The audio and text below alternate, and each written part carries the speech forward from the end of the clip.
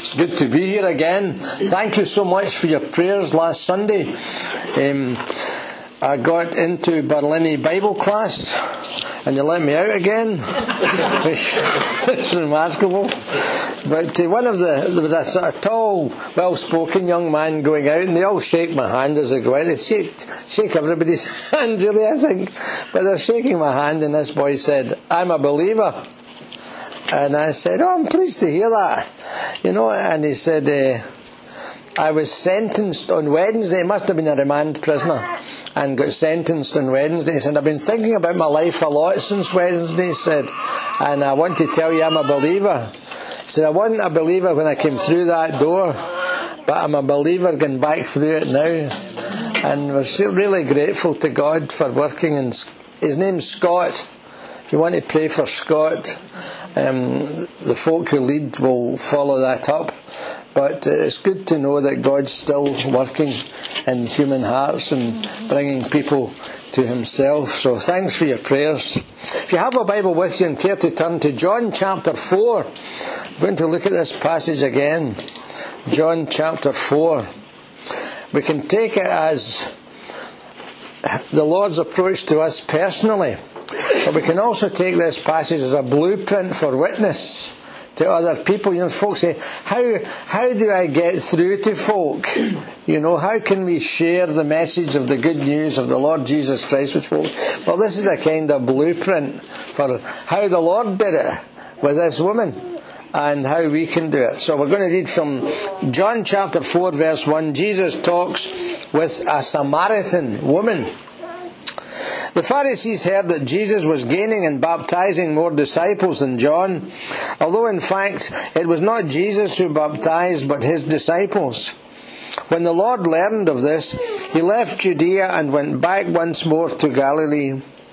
Now he had to go through Samaria.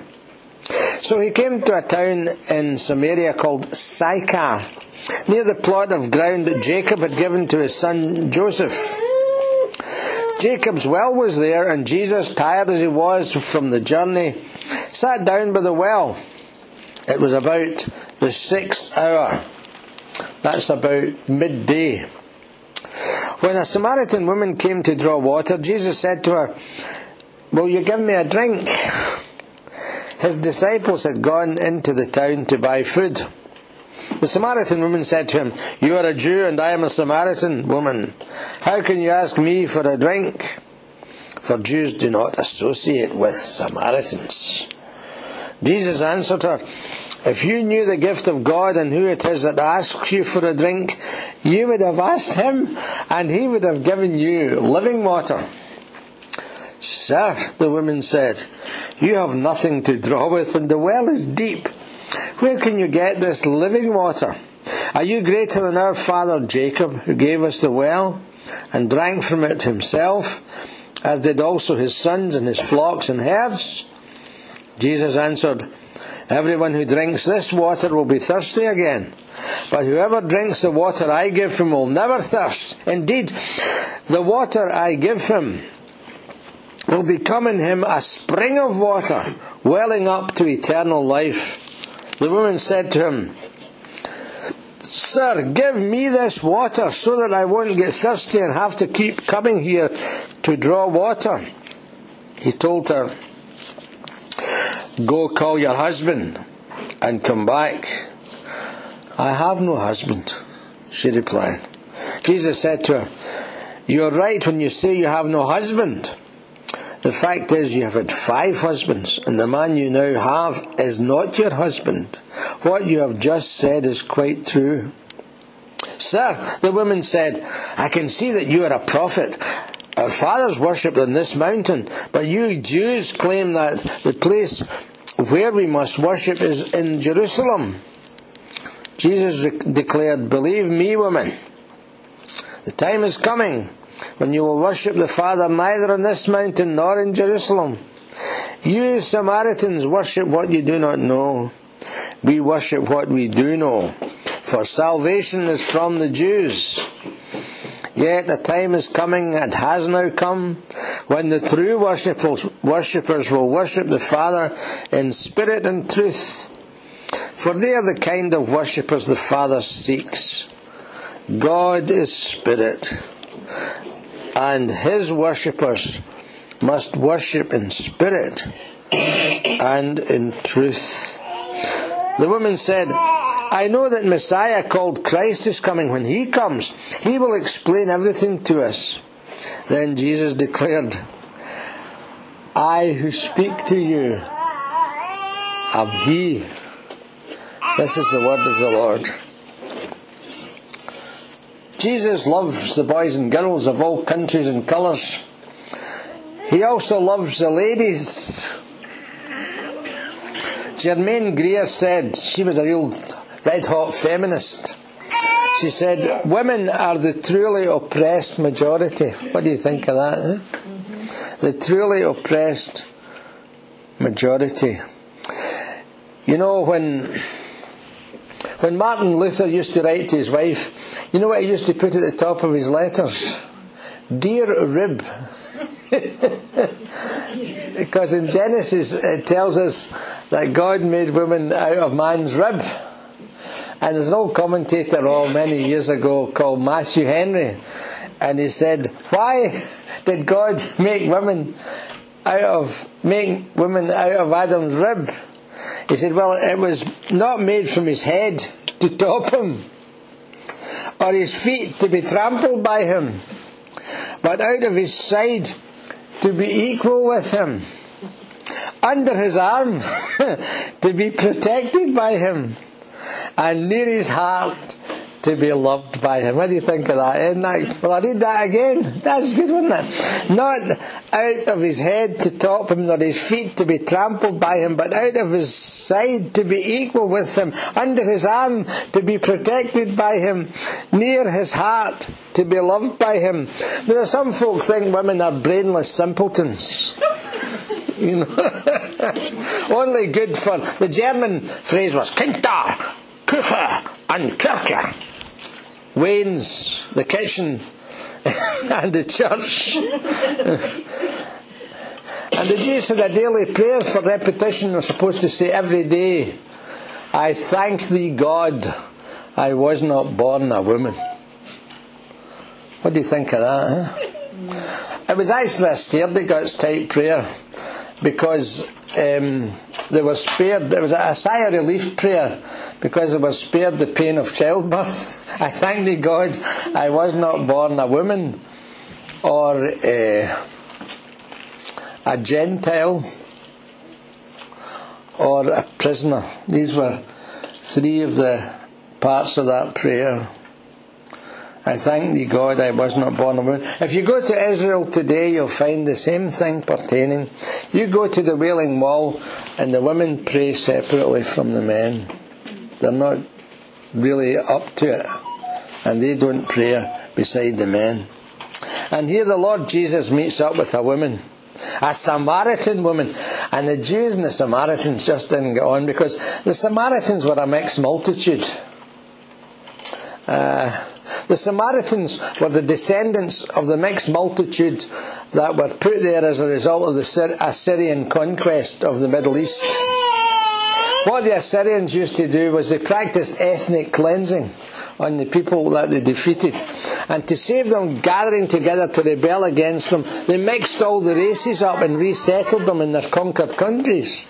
And so the north of Israel was populated by a mixed multitude of races and religions, and therefore they were always suspect to the Jews.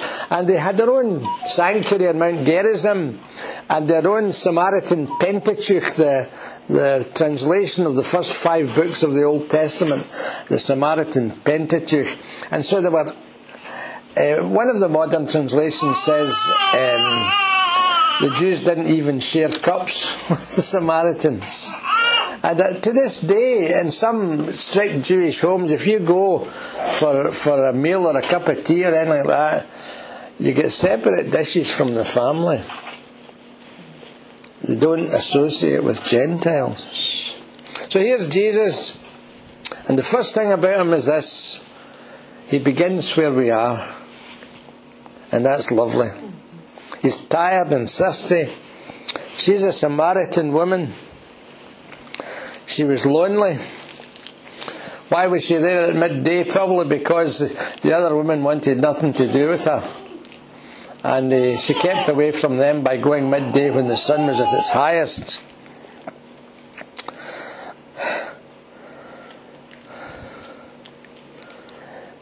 And although they had the same biochemistry, anatomy and physiology and central nervous system and sensitivity to pain, the Lord Jesus Christ had all that too. And he even went to physical death on the cross for us. But to her, normally in Jewish belief, she would be a racial mongrel with a tainted religion and a substitute sanctuary in Scripture. There's a contrast between chapter 3 and chapter 4 of John. Chapter 3 we meet the top dog in Judaism. I often think he's got an Irish kind of name, Nicodemus. But he was powerful and respected and trained. He was a man, he was a Jew. He was a teacher. The woman was ignorant, despised, a bad influence. All these men that she was with, a moral outcast. And both of them needed Jesus. And that tells us a lot about it. The Lord Jesus Christ can get alongside anybody and deal with them. Meeting Jesus. He begins where we are. He met me where I was. He met many of you could stand up and say what you were like. I was talking to two guys in the car this week, and they were both boozers before they became converted. One was a lager man, the other was a vodka man. And he went to where they were. He went to where she was, and he comes to us where we are. That's the first thing to notice. The second thing to notice is that our interests are his interests. They met at a well. He was thirsty.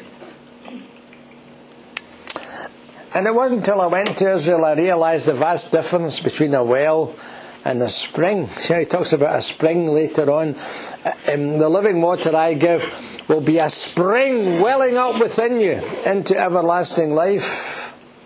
A well is static water. A spring is living water. And so he came to where she was. Here's a dugout well, Jacob's well, half a mile from the village. Still fed in that point in Israel today by a spring. And they were alone together. To an Orthodox Jew that was defiling. And it would also give the gossips something to talk about as well. One of the awful Jewish sayings was the daughters of the Samaritans are menstruants from the cradle. And the woman was surprised that Jesus asked for a drink. Far from being defiled, Jesus sanctifies what he touches. When David Livingstone from Blantyre was working in Africa, and he was discovered by the journalist Stanley, Dr. Livingstone, I presume, you know that famous saying. He looked around and he said to Livingstone after a day or two, he said, how can you possibly work here as a doctor? How can you possibly work here in this filthy place with all this superstition, idolatry, slave trading, all manner of evil? And Livingstone said to him, where pure waters flow, everything becomes pure. And the Lord has that influence on folk. The Lord Jesus comes to folk. And you know, the two guys I was travelling with this week are both marvellous Christian guys. And the Lord's invaded their lives by His Holy Spirit. And they're smashing blokes. I would die for these guys. I'm very, very fond of them. And Jesus was very fond of this lady. His heart went out to her in all her needs. And he comes to us, and his interests, our interests are his interests. He breaks all sorts of taboos in order to reach people. And Jesus knew this woman. He knows what's in her hearts. It tells at the end of chapter 3. Sorry, end of chapter 2. While he was in Jerusalem at the Passover feast, many people saw the miraculous signs he was doing and believed in his name. But Jesus would not entrust himself to them, for he knew all men. He did not need man's testimony about man, for he knew what was in a man. And he knows each one of us. Isn't that amazing? And he wants us to open up to him. She opened up and talked to Jesus because she recognised that he was interested in her. Our interests are his interests. The third thing he did was he exposed her need, and he exposes our need when he comes near to us. We don't understand the cruciality of water in an arid land where it's seasonal. That's why Mark in his Gospel says that the 5,000 sat down in the green grass. They say, oh, what's saying the green grass for? Grass is always green, isn't it? No, it's not always green. Especially in Israel. You get parched grass out of the rainy season. And so it was remarkable. Probably springtime when the feeding of the 5,000 took place, when the grass was green. The early rains had come. But here's the woman, she's thinking about water. And she's thinking about physical water. In verses 11 and 12, well, you have nothing to draw with, sir, and the well is deep. Where can you get this living water? And Jesus moves from the physical to the living, from spiritual water to eternal life. And that's what he does. He moves from our interests to our needs. That's how the Lord works. And if you're dealing with somebody, that's how you should work. You should move from their interests and be genuinely interested in what they're doing to their needs. Ezekiel 36 says, I will sprinkle clean water on you, and you will be clean. I will cleanse you from all your impurities and from all your idols. I will give you a new heart, and I'll put a new spirit among you. Ezekiel 36. Wonderful chapter. There's a great Scottish preacher called Guthrie, Thomas Guthrie. He looked after waifs and strays in Edinburgh. He was a wonderful preacher. He wrote a book called The Gospel in Ezekiel, a big whookery a book, all in Ezekiel chapter 36. A wonderful book. So God has made us, and Christ, the Son of God, knows us. He knows our interests. He knows our needs. Augustine says, Thou hast made us for thyself, and our hearts are restless until they find their rest in God. There's a God-shaped blank in every life, which only God can fill. Do you believe that? That's what we should believe as we go out of here into the everyday life of next week. And he gets her interested and excited.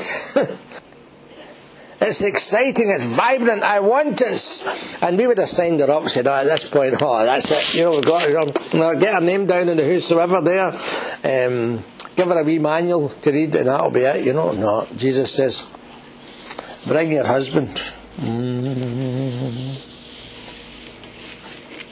And the Greek text, if you know the Greek text, it's amazing because Jesus keeps emphasising husband in word order in the conversation. He emphasises husband all the time, and she plays it down. I have no husband, And I tried to read it like that. Did you catch that in the meaning? I have no husband, And Jesus brings husband into the forefront again in the conversation. What is he doing? You see, there are things to be dealt with in our life, and there are issues to be faced in our life, and that goes for every one of us.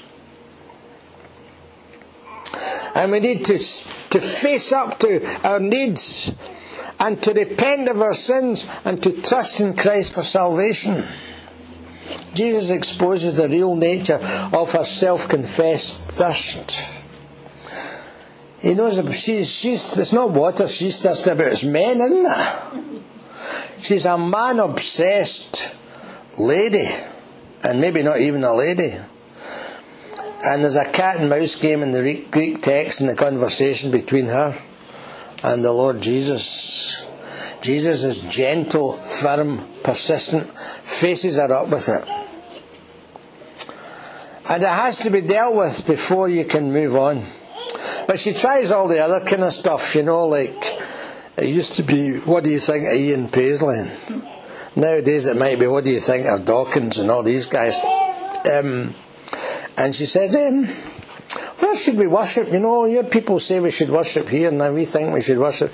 She puts up a smoke screen and tries to get off the subject.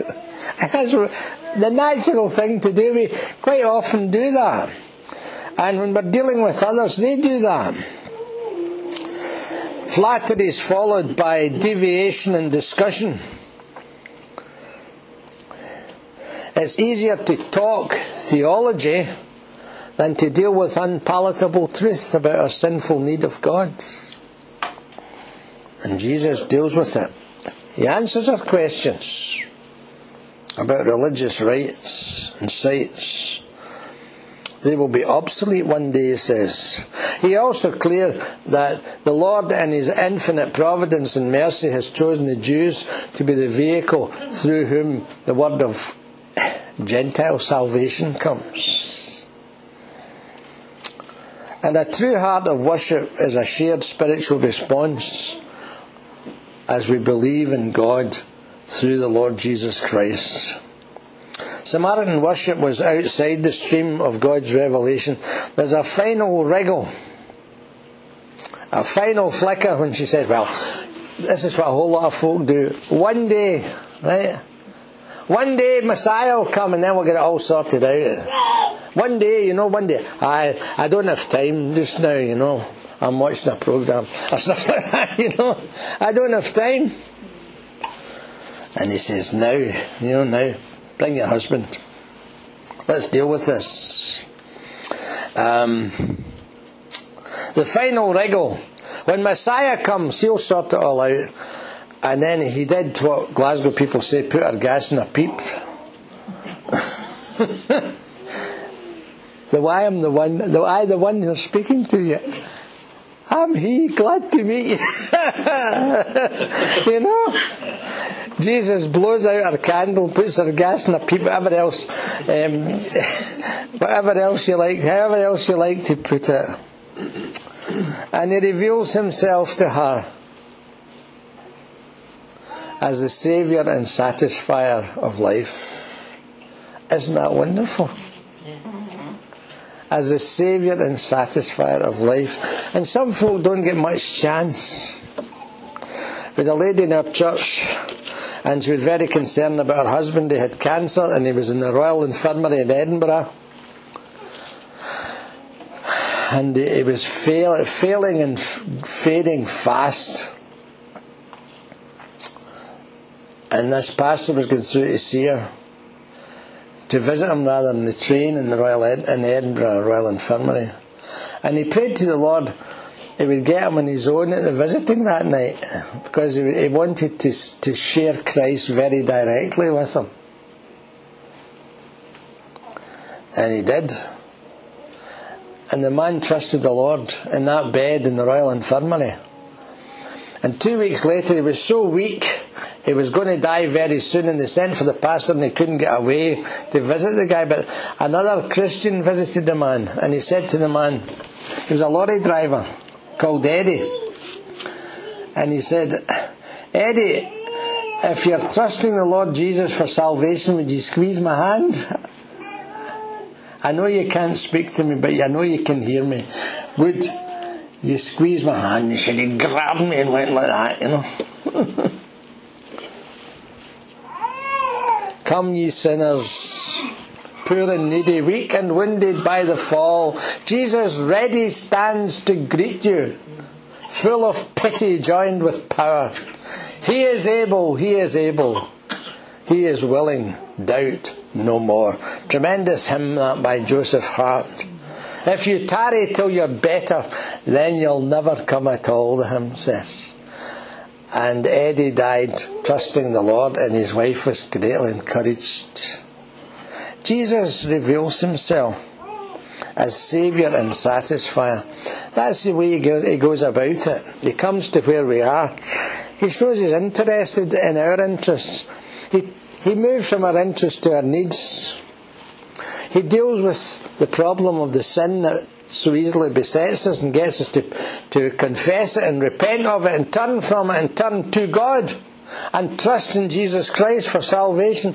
And then he shows himself as the Saviour and Satisfier who went to the cross and gave his life and shed his blood for our salvation. And then what does he do? Well, he turns sinners into witnesses. That's what he does. She forgets about our water pot. Remember, we used to sing singing these choruses we used to sing in the Sunday school. The woman went to fill her water pot down at the bottom of the well, you know. And she went away and left the water pot and ran back to the village and spoke to the fellow villagers. Come see a man that told me everything I ever did. Can this be the Christ? Surely this is the Christ. Another way of translating it. He turns sinners into witnesses. My memory goes back. Somebody said, how far back can you go? I said 1874. I knew the man. This man was 90 odd when I first knew him. I knew the man that held the horse's head, that pulled the cart, on which D.L. Moody preached in Bardowie Street, Postle Park in 1874. And he said, when I got converted, he said, my wife got a new husband. My family got a new father. He said, I've been through university. I went through in my horse and cart. He said, when I got converted, my horse got a new master. The horse was totally dumbfounded because he took his bad temper out in his horse and suddenly he's clapping it and being nice to it, you know. Even the horse recognised that he'd been converted. He turned sinners into witnesses. This old man was a great witness to the Lord in the open air in Postle Park and Lamb Hill. John McConnell, what a man he was. And that's what Jesus does. An amazing Saviour who satisfies. The chief business of Christ's church is to preach the gospel. To preach the gospel. When old General... how's the time by the way? Well, it's after 12. I'm nearly finished. When old General Booth of the Salvation Army was an old man and unable to go to the Salvation Army gatherings, they asked for a brief message from him that would inspire them. And he sent a one-word message. You know what the one word was? Others. Others. The Lord Jesus Christ is described by the Bishop of Woolwich in the 1960s as the man for others. So that's quite a good title, actually. The man for others, although his theology is wonky in a whole other directions. But never mind. It's a great comfort to know that the Lord Jesus Christ knows us. He's the man for others. In every pang that rends the heart, the man of sorrows has a part. He sympathises with our grief and sends the sufferer full relief. The condescension of Jesus in dealing with sinners never ceases to amaze me. And he was ready to share this living water with this terrible woman who was the outcast in her village because of her awful behaviour. And she wouldn't find salvation in Mount Gerizim or any other temple, any other where. She had to find salvation through Christ. we had the principal at the college said, stick to your object if not your subject. The Lord Jesus always had the object of bringing people to Him, and so should we. Let's pray together. Lord, we thank you that you found us. We thank you that you come near to us today even if we haven't found you yet. And we ask you, Lord, that you'll help us to thank you for all your kindness to us, especially for your death on the cross on our behalf. And we praise you, O God, for your kindness to us. Help us to say thank you, not only with our lips but in our lives, by giving up ourselves to your service and by walking before you in holiness and righteousness all the days of our lives, for Jesus' sake. Amen.